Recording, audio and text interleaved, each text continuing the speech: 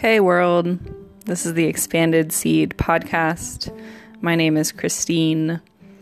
This is a podcast where we discuss all things women's health and spirituality and discover the intricacies of the world around us and just how connected we really are.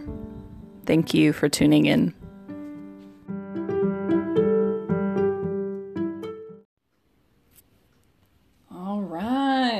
Hello, Cassie. I always call you Cassie, but do you like Cassandra better? Oh, it doesn't matter. Doesn't matter. Okay. I go by both. People always ask me that, but it truly doesn't matter. I go by both. I answer to both. Okay, awesome. Well, welcome. Thank you. I have you here today because, I just wanted to talk to you about some of the things that you're doing, and you and I met through the Integrative Women's Health Institute, the health coaching program, and we were partners for that for a while. We were kind of doing Zoom before Zoom was like a thing, and yes. So just tell us a little bit about you and what you do, and all that good stuff. Okay. Well, I know some of the stuff that, you brought up with having me here was talking about women's health. And so I am a women's health or pelvic floor physical therapist. So that's kind of my education and my background. But as I was working as a physical therapist, I just started to realize that I was limited by insurance and these time constraints. And we're kind of like trying to get at this perfect thing, not necessarily a perfect thing, but, there's something wrong, there's a structure wrong, and then we, create this plan to fix it. And with all things, but particularly with women's health and pelvic pain, I was really seeing that women were having a lot of anxiety, and there was just a lot more going on. And that's when I started kind of thinking back to that coaching program. So the woman who runs that, Jessica Drummond, I had met her when I was in school and learned about her when I was in school, and kind of she'd always been on the health coaching thing had always kind of been there on my radar. And I just started to try to go into that more, study more on that so that I could figure out maybe how I could help people a little bit more holistically, because I felt kind of limited in just the traditional physical therapy realm. And that's kind of what has led me to where I am now, where I actually am almost doing coaching more so than PT, or I kind of combine them together. So I do women's health coaching with physical therapy education, if that's something that the person is coming to me for. And then I also combine that with yoga. So I've been practicing yoga since I was in high school, and I started teaching it during when I was living in Maine doing a travel physical therapy contract, and I really enjoyed it. And so I just kept that up, and I don't know, I just kind of kept trying things, and then now here I am sort of doing all three and meshing them all together. So I think that kind of covers it. That's awesome. I love that you have like various different modalities that you use, and I know we've kind of talked about that too, like in the coaching program where these things will come up, and I'm a yoga teacher, and we'd have these questions of like, is it okay if I do this, and how do I mesh like the coaching with what I'm already doing, and is that okay? And there's like all these weird like things around it, I feel like. Yes. And so I would say it's been challenging. Talking to as many people as I possibly could was most helpful. Other people, finding out there was other people doing similar things, or kind of just branching out, thinking outside the box in terms of, a lot of times for people who go to school to be, I don't know, this specific thing, and it's especially in the healthcare world, you're very limited by your license and by all, you think more education, it opens you up, and it does to an extent, but it also limits you because then you have to like really abide by all these specific rules. And so trying to figure out how to navigate that but still help people in a way that I wanted to definitely has been challenging, but I think that I've figured it out. And it also has led me down, different paths, things that maybe I thought I wanted to do when I first started school has completely changed, and things that I want in life has completely changed. And so I'm constantly, I feel like what I've started as a business, which my business is called All About That Breath. And I love that. I love But your business. yeah, It's so good. It's like yeah, so it just seemed simple, like but it's everything. The like, reason it came up was everything was just about breath at the time. Like in school, we were talking a lot about breathing and your core, and then pelvic floor is so much about breathing. And then, of course, that's a huge part of yoga and just life. And then I have anxiety, and we were always talking about using your breath to calm your anxiety, and it's just been this whole thing. So that's kind of where my business name came from. And I thought that, no matter which way I started to move towards, whether I moved more towards yoga or whether it was, I had went more the pelvic floor only, that's all I talked about route, or no matter which way I went, I felt like breath was kind of the main part of each of those things. So that's just kind of like the thread, I guess, in the center. But I just feel like my business is kind of constantly evolving, even from when I started and now. Every day, I feel like I'm kind of changing things, and clients that come in change your perspective too, and kind of where you want to go. mm-hmm, totally. Yeah, let's take a step back and talk more about the pelvic floor physical therapy. Like what all does that entail? Like if a client, like who specifically would benefit from that, or like what types of clients do you typically see, and what does that Yeah. entail? So pelvic floor physical therapy is getting much bigger. More people are doing it. It's out there more, which is great. People are talking about it, but there's still a lot of people and a lot of areas where people don't know that physical therapists treat the pelvic floor, that area of the body. So I'm happy to be. I've been on a couple podcasts and I love talking about it in any way. Just the education and letting people know that it exists is kind of the first thing. So I just treat women, but men and women receive pelvic floor physical therapy. Just in my practice, I treat women. But it can be a lot of different things. So I guess to kind of start, maybe someone who would want to reach out to a pelvic floor physical therapist would be if you're leaking. So if you're leaking anything really, it's not normal. A lot of times in our society, we're told that that's normal. If you've had a kid, that different things. Women feel that it's just what's supposed to happen to them. They're a certain age where they've had children, and that's not true. There's help for women for all these different things that a lot of women suffer from, and men too, but a lot of women suffer from that they don't realize that there's actual treatment for, and it doesn't have to be surgical. There are surgical treatments, and a lot of times pelvic floor physical therapists will work with that as well, with surgeons before and after and things like that. Pregnant women, so sometimes I see women come to me before they have their baby just to kind of prepare and feel more comfortable and hopefully not have more issues afterwards. However, most of the time I'm seeing people after the fact that they've had a baby. But I also see people who've never had children, who maybe are leaking or who are having pelvic pain. So vaginal, rectal pain, abdominal pain, even hip, low back pain, that kind of all sort of ties in together and is often related to your pelvic floor.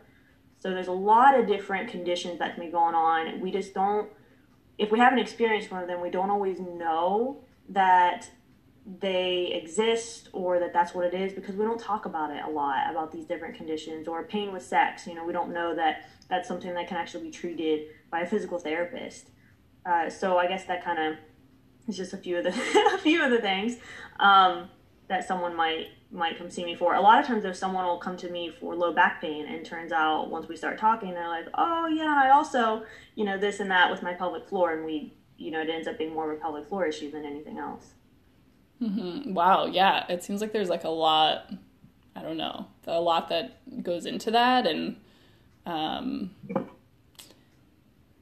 yeah, and I think it's such a thing that I don't know, like maybe it's just my own perception, but like I feel like the pelvic floor in general is just like a thing that we're disconnected from a lot, and even just like in a society, but also just like on a personal level as women, and I don't know, I was like, we just kind of don't really think about it until it's time to have kids, or until there's like something wrong. 100%, 100%. So that's one of the reasons with me starting my own practice is, and a lot of physical therapists feel this way. We want to prevent things from happening. A lot of people not in our world, you know, think, oh, you go to a physical therapist, you know, to rehab your knee, which is true. But you know, they also, a lot of, especially ones that have their own practice, but anybody, they really want to help prevent these things from happening. And so I definitely, you know, when I started doing this, one of my things I like to do is just education, just letting people know that this stuff exists. So they can, a lot of times I can treat women in a way without, you know, a non-invasive way with just education. You know, if it hasn't gotten to a certain point, there's a lot that education is talking about your diet and lifestyle and the way that you're moving your body and the way that you're thinking and connecting with your breath and your pelvic floor that can change some of your symptoms drastically or prevent symptoms from ever coming up in the first place. But your pelvic floor is just a group of muscles like your bicep, or you know, your quad, your leg, any muscle in your body. Your pelvic floor is just like those muscles. We just don't see them in the same way because, you know, we don't see them. We can see our elbow moving, but we don't see our pelvic floor in the same way. So we just kind of get disconnected with it, just the same way we do with our breath and all the stress and everything going on in our lives. The way we hold our shoulders up, you know, we have tension in our shoulders and we get headaches. The same thing actually happens in our pelvic floor. A lot of us are drawing and holding our pelvic floor in and don't know it. So it can be weak. It can be overly activated, just like any other muscle in our body. Mm-hmm. Yeah, so I remember learning something from my teacher, Usha Nandi. She's founder of Women Wellness. And she talks about like the jaw and like the pelvis connection. And yes. I was curious if you knew anything about that, or if there was any relation like with your breath and your pelvic floor. Yes, there's a couple people on the top of my head that I'm thinking about, just other practitioners, because I've kind of gone down, you know, a little bit of a different route with health coaching and yoga. And so I'm not hands-on, I guess is what I would say. I do a lot of online work now and I'm more education. I'm not as hands-on as I used to be when I, you know, worked for like a company or something where we were hands-on with in terms of like a pelvic floor clinic. And so I'm thinking of a couple people who are actually studying that right now. So the connection between the jaw and the pelvic floor. I went to Ohio State and I have some mentors and friends that, you know, are still practicing there and some other places where they're really looking into a lot of different, it's always evolving just like anything. And so there's so much to learn about the body that we still don't know.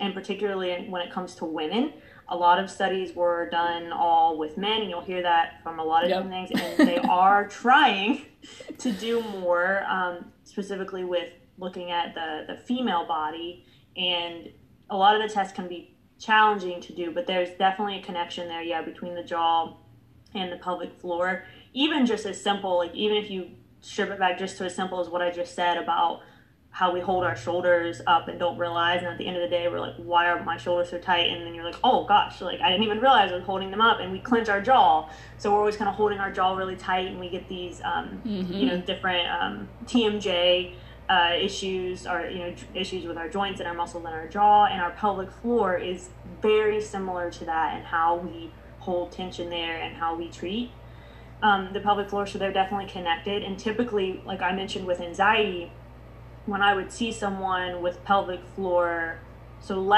sometimes with leaking, but not necessarily talking about weakness of the pelvic floor, but talking about maybe overactive pelvic floor, kind of tight muscles and, you know, pain issues, they typically had also issues with their jaw and with tension, with stress, with being just overstimulated in a lot of different ways. And so that's why I really wanted to kind of step back and look at the whole picture of this person. It wasn't just about the pelvic floor, you know, let's look at the whole picture and what their support team is like and what's going on at home, and you know, how are they managing their stress. So it's definitely, I mean, we could get into the science, but there's some other people who I think would be better at talking about that. But definitely connection. Yeah, I think that's so fascinating to me. And it's also just a reminder for me too, like when I'm holding my jaw and I'm like, oh my gosh, is my pelvic floor like tight too? Like, yes. Yes, in the same way that, and I know you teach yoga, and so like yoga teachers will do this sometimes with, they learn about that as well.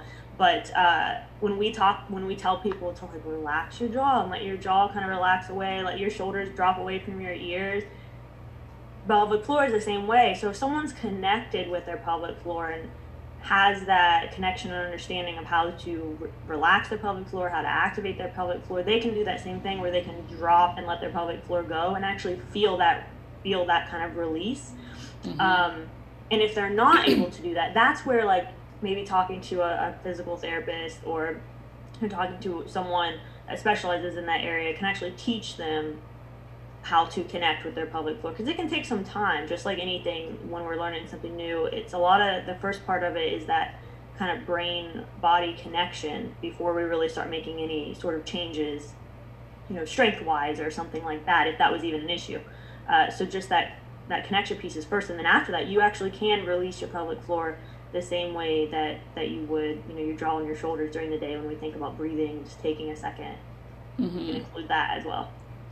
Yeah, it's so interesting. And then you think about like the chakra system and, like the root chakra and then your sacral chakra and how that's the energetics of that and really tied to our creativity and our sexuality and and I think they all just like weave in and they all sort of affect each other, and it's like really interesting to think about. I wanted to ask you too, so when you say leaking, like what qualifies as like leaking? Yeah, that's a great, and I know there's a lot of things that I'm probably going to say that you might not, because I'm used to kind of talking about this stuff all day, or so sometimes I say things I realize that I'm not, because it can be hard to explain some of the stuff with the pelvic floor, because it's not things that we're talking about all the time. Some of the words we use are, all of us aren't going to be like, wait, what is she talking about? So definitely, tell me to clarify if something just doesn't totally make sense too. But so leaking, we can leak, rectally or urine. So there's a lot of different things that we can have going on. So that's one thing to think about is our pelvic floor kind of is all encompassing. So it's not just, a lot of times we're thinking like just vaginally or just like our urethra and like supporting our female organs and things like that, but it's also rectally as well. So we include all of those muscles, and we could be having issues in any different area. You can also kind of separate a little bit the front versus the back and just connection and contractions and things like that. So leaking can be a lot of different things. Typically people are seeing me because they're leaking urine, and this can be any amount. So if you're leaking urine in any way, so that could be maybe you're not quite making it, like you need to go to the bathroom but you're not quite making it there before you dribble, that would be considered leaking. There's a scale there, so maybe you're just dribbling here and there and you're not even wearing a pad or doing anything. It's not like affecting, it's not too much, you just know that it's happening. But it could be more severe than that. So you could be emptying almost completely when you don't make it to the bathroom, or if you cough or sneeze, you might dribble or you might leak a lot. And so that's where some people might actually wear a protective pad. And there's a difference between something, because I get a lot of questions about this, there's a difference between wearing something that protects urine versus like a menstrual period. So you don't want to use like a pad for your menstrual period for leaking.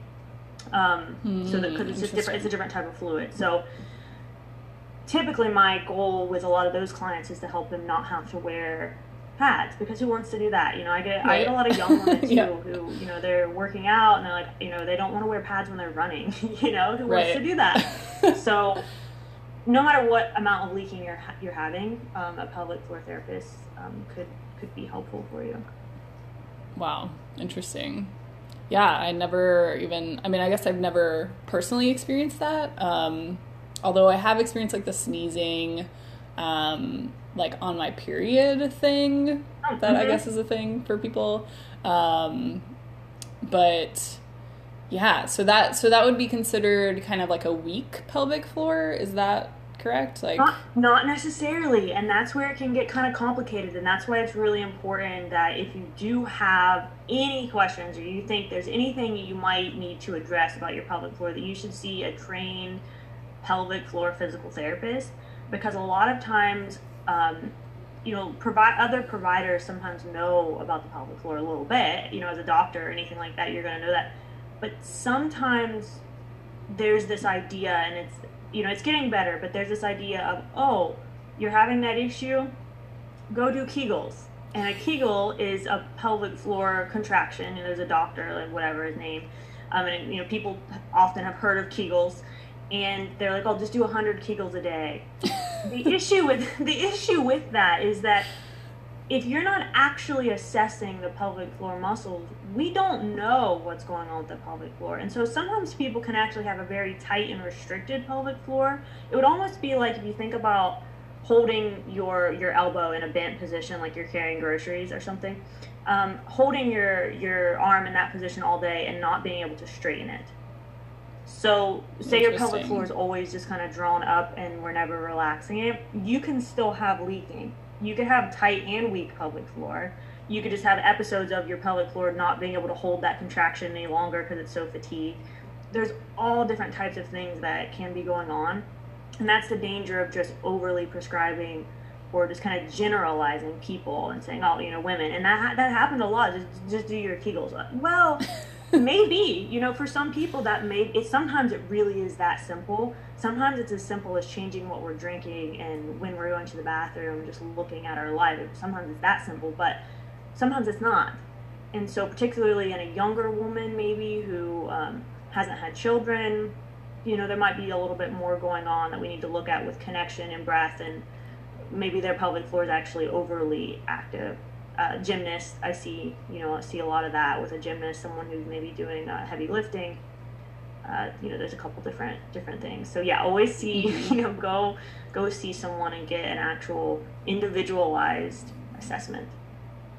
Yeah, I'm glad that you brought up the Kegels, because I was definitely going to ask you about that. And I've heard there's so much different information out there about Kegels. Yeah. And yeah. I feel, yeah, and it always seems to be this hyper, almost sexualized way of you just tighten it up and it'll, and it's what? Yeah, you were right. And especially in popular culture right now, or just right now, it's right now, no, forever.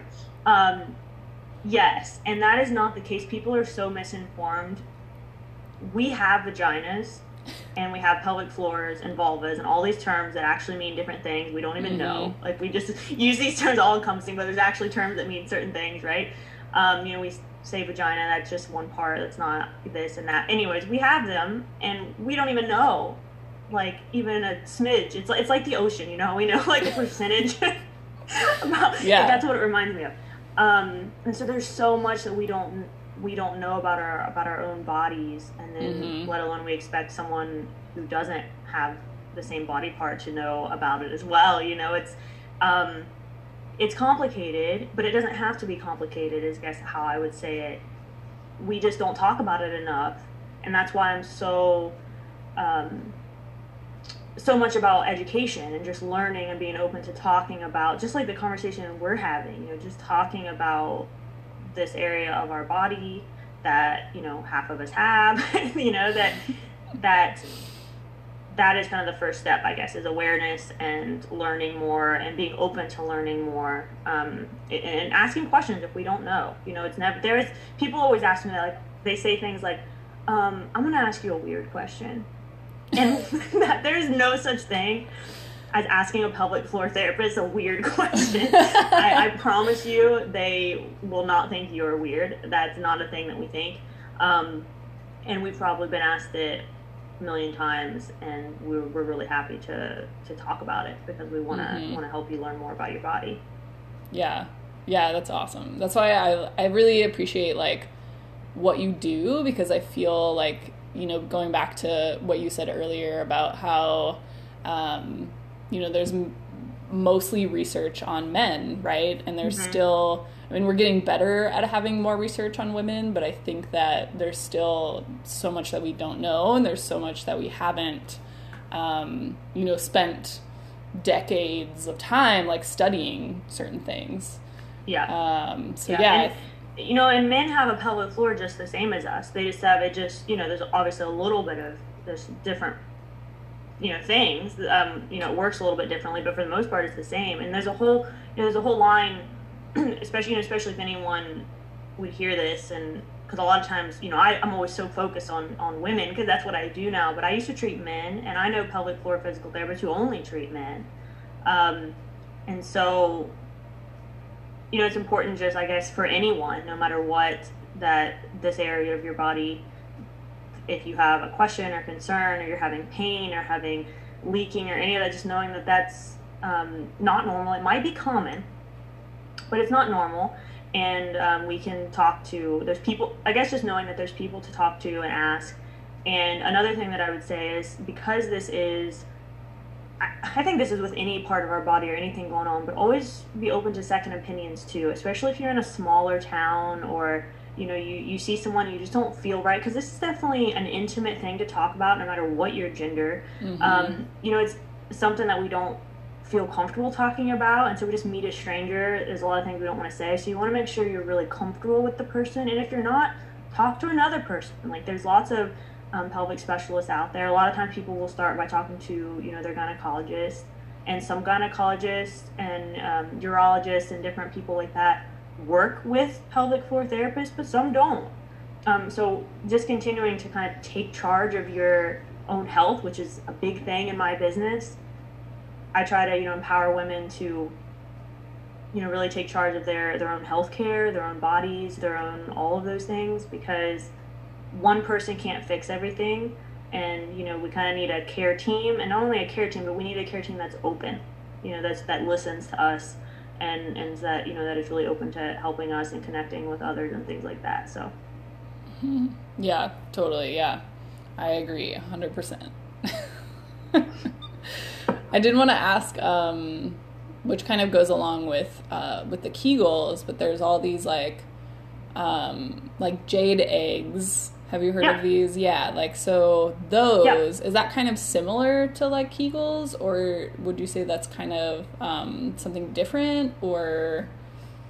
Yeah, that's a great question. So I mostly saw the jade egg thing so I was a traveling physical therapist for a while, and I lived in Oregon, and I worked at a pelvic practice there with a woman named Ramona Horton, who is absolutely phenomenal. Pelvic worldwide, if you want to look her up. And also I was helping filling in for another wonderful pelvic floor PT named Amanda Olson. And so they worked there, and when I was there, they were working there in Oregon. And Amanda actually works with this company called Intimate Rose, which has pelvic weights. And the way that I would see the jade egg is sometimes similar to that and how it's used. So we actually, as pelvic floor therapists, don't often recommend like a jade egg or something like that, but we might use pelvic floor weights, which are similar. So they'd be like a shape, that same kind of shape, and they come in different weights, because our pelvic floor, like I said, can be like our bicep, where we can all lift the same amount of weight. Yeah. So what I guess, who would that be for? Or So that is a great question. So it's not for everyone. I actually do not use those very often, and that's why I don't even see or talk about jade eggs a whole lot, because I'm in Ohio now, and I don't hear about them too often. But when I was in Oregon, a lot of my clients, it was a big thing where they all had these jade eggs or were using them. And typically people were using them for different reasons. A lot of times, like you mentioned about the sexuality piece, a lot of times people use, even the weights too, the vaginal weights are often seen that way as well, where we're trying to strengthen or tighten our pelvic floor for the sexual reason. And there is support for that. So there is some components to that you can use them in that way a little bit. But in another way, we might be using them to help strengthen the pelvic floor in a different way. So you have to contract your pelvic floor, so Kegel, whatever you want to call it. You have to contract your pelvic floor to hold that weight or whatever you're using inside. And so you're kind of strength training your pelvic floor a little bit by using those. And like if you look at, there's a lot of different ones, but like Intimate Rose, they have videos and instructions on how long and this and that to use them. I'm not as familiar with exactly, because I don't know the weight of a JDig or exactly all the things. You want to make sure to think about hygiene with something like that, and how different types of surfaces need to be cleaned and what you're cleaning them with, and is there a string attached of some sort? How are you getting it in and out? Are you comfortable with that? Is it safe? The biggest thing is, in terms of who it's for, is I was seeing a lot of young women, because it was the thing to do, and everyone, especially where I was in Oregon, it's not good to use those if we have any sort of overactive pelvic floor, so a tight pelvic floor. We're unable to relax. We don't know how to use our pelvic floor correctly. We have any type of pain. We do not want to be doing Kegels or using weights of any kind or using a JDig if we have pelvic pain or kind of an overactive pelvic floor. And so that's one of the big things, I guess, that's important to note. I think that there's a place for them, for either. I think that you can use those, but I would caution people to make sure that they're not having any pelvic floor issues arising from them, or that they're not. If you're unsure, I guess I would say talk to a professional, and you can always do like one session just to kind of have an assessment and make sure that everything's good, and that you don't have that you can contract and relax correctly, and then maybe those things would be good to use. That was a lot, but I think hopefully I answered the question. It's so interesting, because I honestly had never even heard of like the weights until I think I asked you about it a long time ago. And I was like, what is this? So yeah, it's like really interesting that I don't use them often, and when I do recommend them, because I know Amanda, I usually typically use the Intimate Rose weights. But when I do, it's typically someone who has a healthy pelvic floor, who maybe is just looking to do a little bit more strengthening. They're open to the weights. Maybe they brought it up.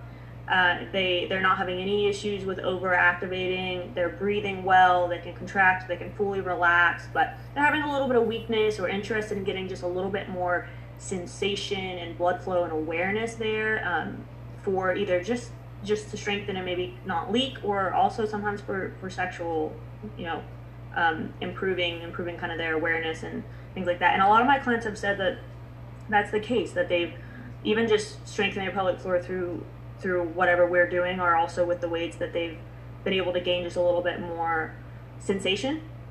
But I think it's very individualized.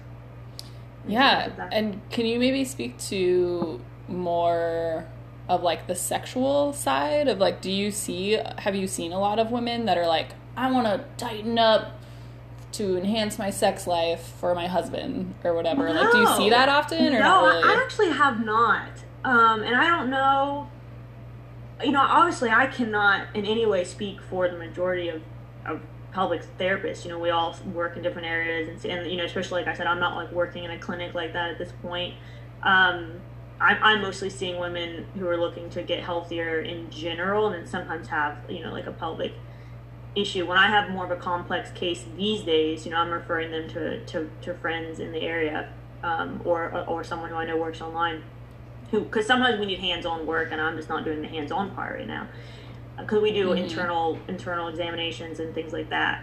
But in terms of that, I actually really have not seen that very often. The majority of stuff around sex that I would see was actually pain, to the point of not being able to have intercourse at all, or being so uncomfortable that they couldn't get any enjoyment out of it whatsoever. And typically the spouse was very supportive and concerned, and didn't want to continue to have sex with their partner who was clearly in pain. And that this isn't normal, whatever. Wow. So that's what I actually saw the most of, with our pelvic floor being so tight or painful. Sometimes endometriosis too. I would see that a lot. So yeah, that it's funny now that I've never actually thought about that. When you asked me that question, no, most people I did not. No one ever actually said that. Now someone, not a client, that's come up, maybe like a friend, or in passing they find out what I do, they might ask me, like, if you do Kegels, is it true that you can tighten your muscles or your pelvic floor, or ask about maybe the JDig or something like that. And yes, I mean, I think that there's some, like I said, it's individualized. A lot of women, there's different techniques now and different surgeries and creams and stuff that you would want to talk more to your gynecologist probably about that. But if they're wanting to stick to trying something uh, less invasive, doing Kegels can sometimes just bring can bring more strength, can bring more awareness, can bring more blood flow, and lots of things that can help with sexual function. Mm-hmm. Wow, interesting. Yeah, that's so interesting. Yeah. I also was wondering too, like, so I know, in yoga, like we do, if you're doing certain pranayama practices, that it's common to like engage Mula Bandha, which is, kind of that space of, Yeah. and I remember when I first learned about that, I was like, oh, so I'm like kind of doing a Kegel. like, um, Yeah. and I was like, You are. is that, Yeah. so that's similar, right? It's, Yes. And the big thing, actually, I realized because we haven't actually said this, so you bringing it up is really good. Yes, but most people, almost all, are not doing a Kegel correctly, pelvic floor oh, contraction correctly. And so that is one of the hard parts about, I love when yoga teachers encourage some of these other things or talk about the pelvic floor, because again, that's making it more accessible, right, to people. It's making it like, we're just talking about this. There's 15 other people in the room and we're discussing the pelvic floor. So I think it's really good. And a lot of the yoga teachers, even online, will talk about the pelvic floor. So I think that's fantastic. However, it's usually mentioned just like you said, like we're, activating this area of the body when we're in this pose, and that's kind of it, which is all it should be in yoga. But most people don't know truly what that means. mm-hmm. Even if they think they do, even if someone's actually taught them how to do it. So a lot of times people are also holding their breath when they try to contract their pelvic floor. They're usually activating other muscles and trying to squeeze their glutes or their adductors.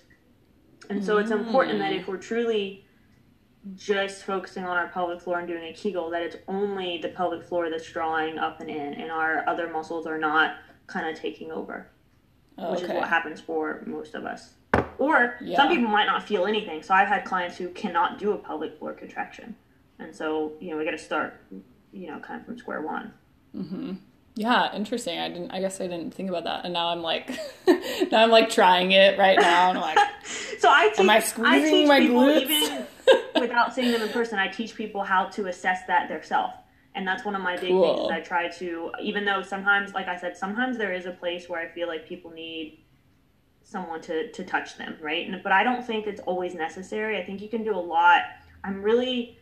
With my business, I try to empower women to figure things out on their own and to connect with their own body versus a lot of times in our Western society, right? It's a provider telling you what to do and fixing you with their hands. And, I think that there's a place for that for sure. But I also think a lot of people can figure things out on their own, especially women who are coming to me in the type of practice I have. They're usually kind of ready for that and want to do things on their own. And so I'll teach people like that. I can teach you how to check and see if you're doing a Kegel correctly yourself. Wow. So, yeah. That's cool. Yeah, I always just like, whenever I'm doing certain types of breathing exercises, I'll just kind of play with it a little bit. And I'm like, and it's interesting. It's like, I don't know, like I think about it in terms of, like the breath, right? So like if I'm holding in, I'm containing air in my body, whereas if I'm releasing, I'm sort of letting the air come out through that space. Is that kind of like an... I think that might be backwards. Oh. So, let me say it and see if it's opposite from what you just said. Because I think it might be, but I'm not 100% sure. 100% sure, because I don't know if I maybe follow exactly. So when I teach someone, especially if someone comes to me and when they try to do a Kegel, if that's what we're focused on, or we're just trying to get them to relax, either way, it doesn't matter. We're focusing on the breath. If they're holding their breath when trying to do any of the things, the biggest thing is that you want to think about this canister. So it's like a pop can or whatever. It's a cylinder. So you have your diaphragm at the top and your pelvic floor at the bottom, then your core sort of surrounding. So when you take a deep breath in, everything drops. So your diaphragm drops and the whole canister shifts down. So your pelvic floor is opening and expanding and dropping as you take a deep breath in. And then as you exhale, everything then shifts back up and your pelvic floor kind of draws in slightly. So if we're breathing with thinking about our pelvic floor, take a deep breath, we're thinking about opening, dropping, relaxing, and as we exhale, everything just sort of comes back. Or that might be when we're focusing on doing a contraction if we're just trying to learn that connection. Is that... Yeah, that makes sense. That makes total sense. Yeah. I don't know. I couldn't tell if you were doing that or the opposite. Yeah, I think, well, yeah. So if I breathe in, I'm breathing in, my diaphragm is contracting or is releasing, and then because it's contracting, but it's what's that's what's confusing. It's your diaphragm's working, but it pushes, it drops down in where your body is, right? And so then your pelvic floor, everything kind of shifts. So I wonder if your chest is expanding as your lungs are expanding. So you can think about it. Sometimes that helps. If we think about our lungs expanding, then we have to make room in our diaphragm and everything sort of drops. Yeah. So I wonder if like you're breathing in, you're creating space, and then if you hold at the bottom and then you're exhaling. Now I'm trying to like do it and see. I think about one of the things that I use with people is I think about a balloon. So if you imagine you have a balloon in your belly and you're filling it up, and the bottom of the balloon, how the bottom of the balloon is like this round bowl shape. Mm-hmm. That's your pelvic floor. So your pelvic floor is like this hammock or bowl at the bottom. And so we think about that sitting there, and we have this balloon system in our belly. If we take a deep breath in, the air is traveling down, expanding the balloon. And if the pelvic floor is the bottom of the balloon, it's opening, expanding, stretching. And then everything kind of draws back in as we exhale and the air comes back out. And so if we take some time to just kind of lay back and breathe and have that imagery, we can start to kind of feel and connect and actually feel our pelvic floor stretching when we take a big breath in. Mm-hmm. Yeah. Interesting. Yeah. That makes sense. Yeah. And that just made me think about like when if your pelvis is like tilted or something, if that, like maybe you can talk about how that, like what sort of effects that has on the body. And I know like, cause when you were mentioning like the bowl, I always think of like, if your pelvis is tilted forward, right? Like the bowl could potentially like spill out, right? Or if it's tilted back, it can kind of spill the other way, like energetically. And so I'm interested, like, maybe you can speak to that, like how that ties in with like lower back pain and then like the constriction of the muscles and all that stuff. You're testing me today. You're testing because I'm like, oh man, I used to be deep. It's kind of like a pun there, but I used to be deep in this pelvic floor, like all of the things you're saying, and like it's just making me see how much my practice has changed. Yes, so I'm very much about, I don't want to say balance, because I feel like we use that word too much and it's not exactly what we mean. It's kind of like a buzzword, right? Balance, but movement, I guess. And I think a lot of physical therapists probably would agree that we want people to move freely, but also be stable. And so that concept of stable and strong, but freely moving. And so if we think about our pelvis, a lot of times we'll see this kind of stuck this posture, particularly in our society where we sit a certain way a lot, we don't squat, we're not moving as much as we should. And so the way that I think about what you're talking about, there are specific things in terms of, and there's a lot of research on this. That's why I was saying you're drawing me back. I'm thinking about like some research articles, but it's like 5 years ago. But so the way our pelvis is tilted in certain ways, they have shown some different, like how our pelvic floor is contracted or how things are able to activate based on that. And it definitely affects how we move.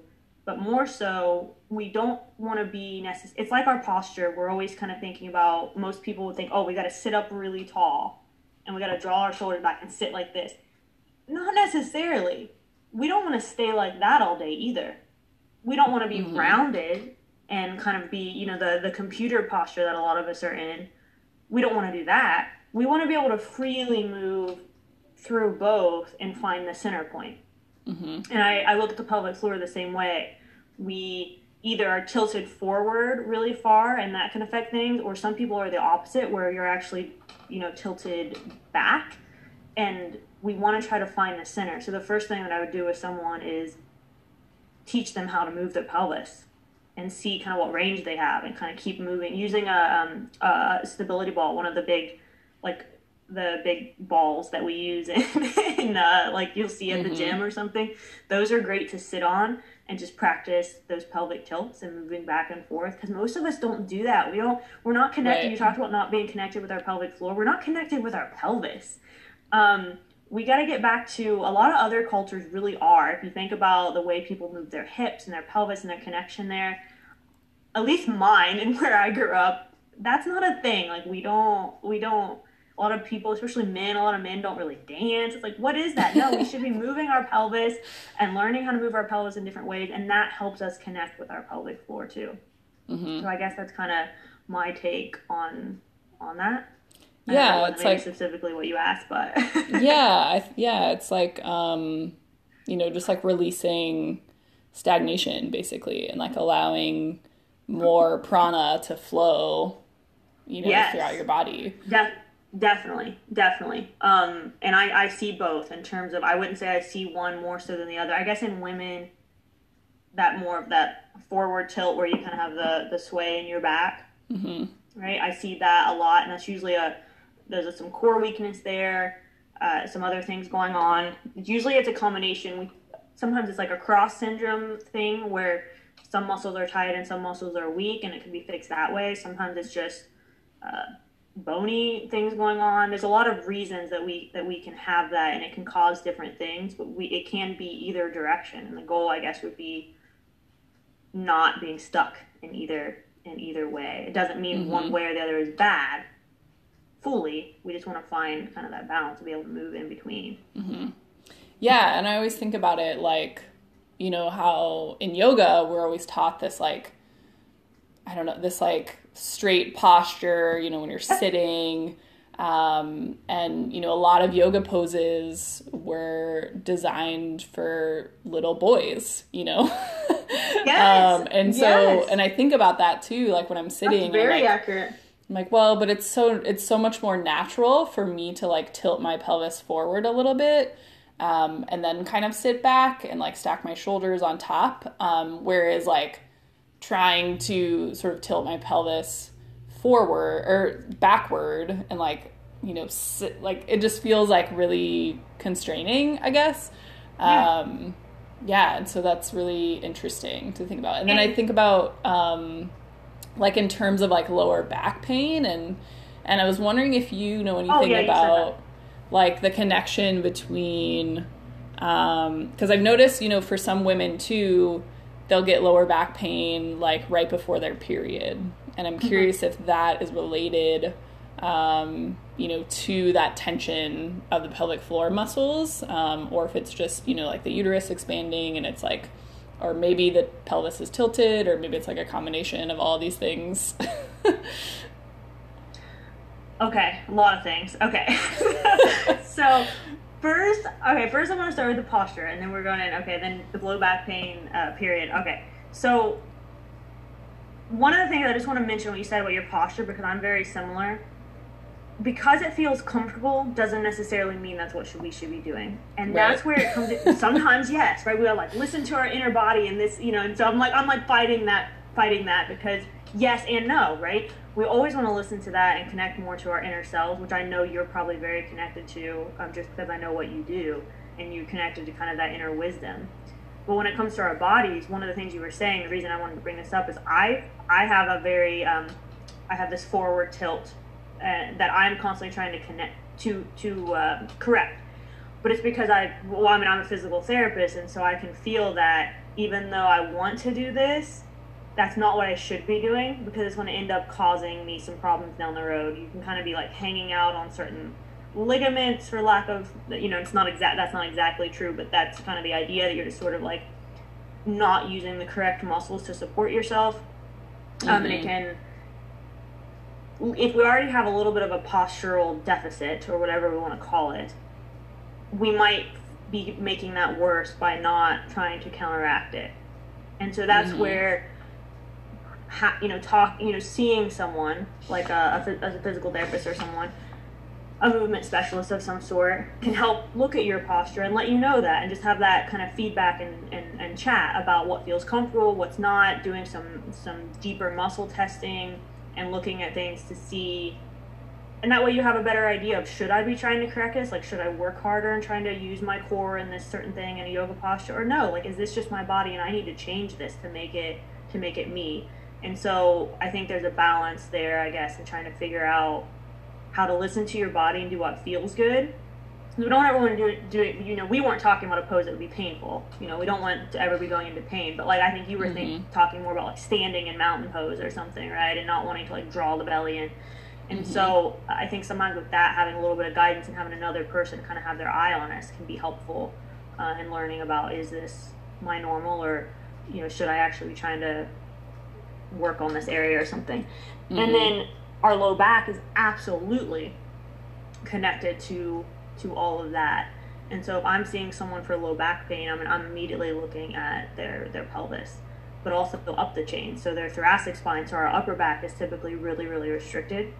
And so that can be affecting down the chain too. So we're never just looking at the low back, because that's usually not the culprit. Now sometimes it is, there's a direct injury, or this disc or whatever, but most of the time there's issues going on and there's a reason that something's happened down there. Our low back is where we get a lot of movement, and we're trying to get that movement because we're not getting it from our pelvis and from up the chain in our upper back.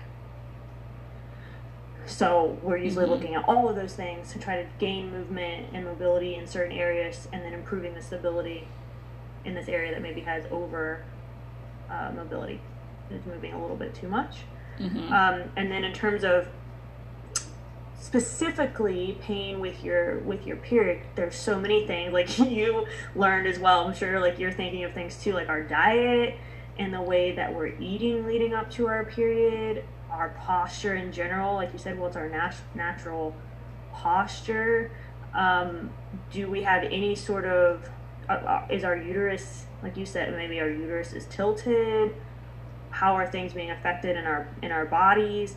There's a lot of different reasons, either hormonally, posturally, just inflammation, lots of different things that can be going on in terms of causing back pain, because not all women have back pain during their period.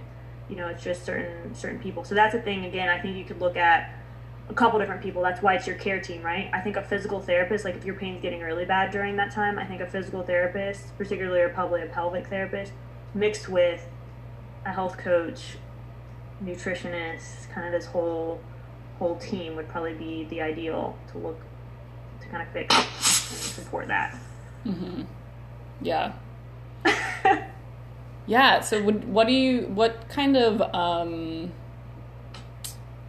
like yoga poses specific, like I'm kind of thinking of like, just the regular like malasana, like things like that to help create just more blood flow, more prana to flow. What kind of poses do you usually recommend? Yeah, stuff. For pelvic floor. Stuff. Stuff. I use, it depends on the person, right? Like on what's going on. Like if I'm doing, like for a client, right? So if they have pelvic pain versus maybe weakness, we might be looking at different things. But in general, I would say looking at like someone who's healthy and can practice and is not having pain, or is not maybe peeing their pants when they sit down into a squat, then I would say definitely a deep squat is really great. And if we can't do a deep squat, don't force it. Sit on a block sit on some things where we can get into the position in a comfortable way, and slowly maybe we can get into that full deep squat without pain. But if we're not used to, as a society, we don't sit in that squat position very much, so don't force it at first is one thing I would say. But yeah, the deep squat can be great. Child's pose is the same thing.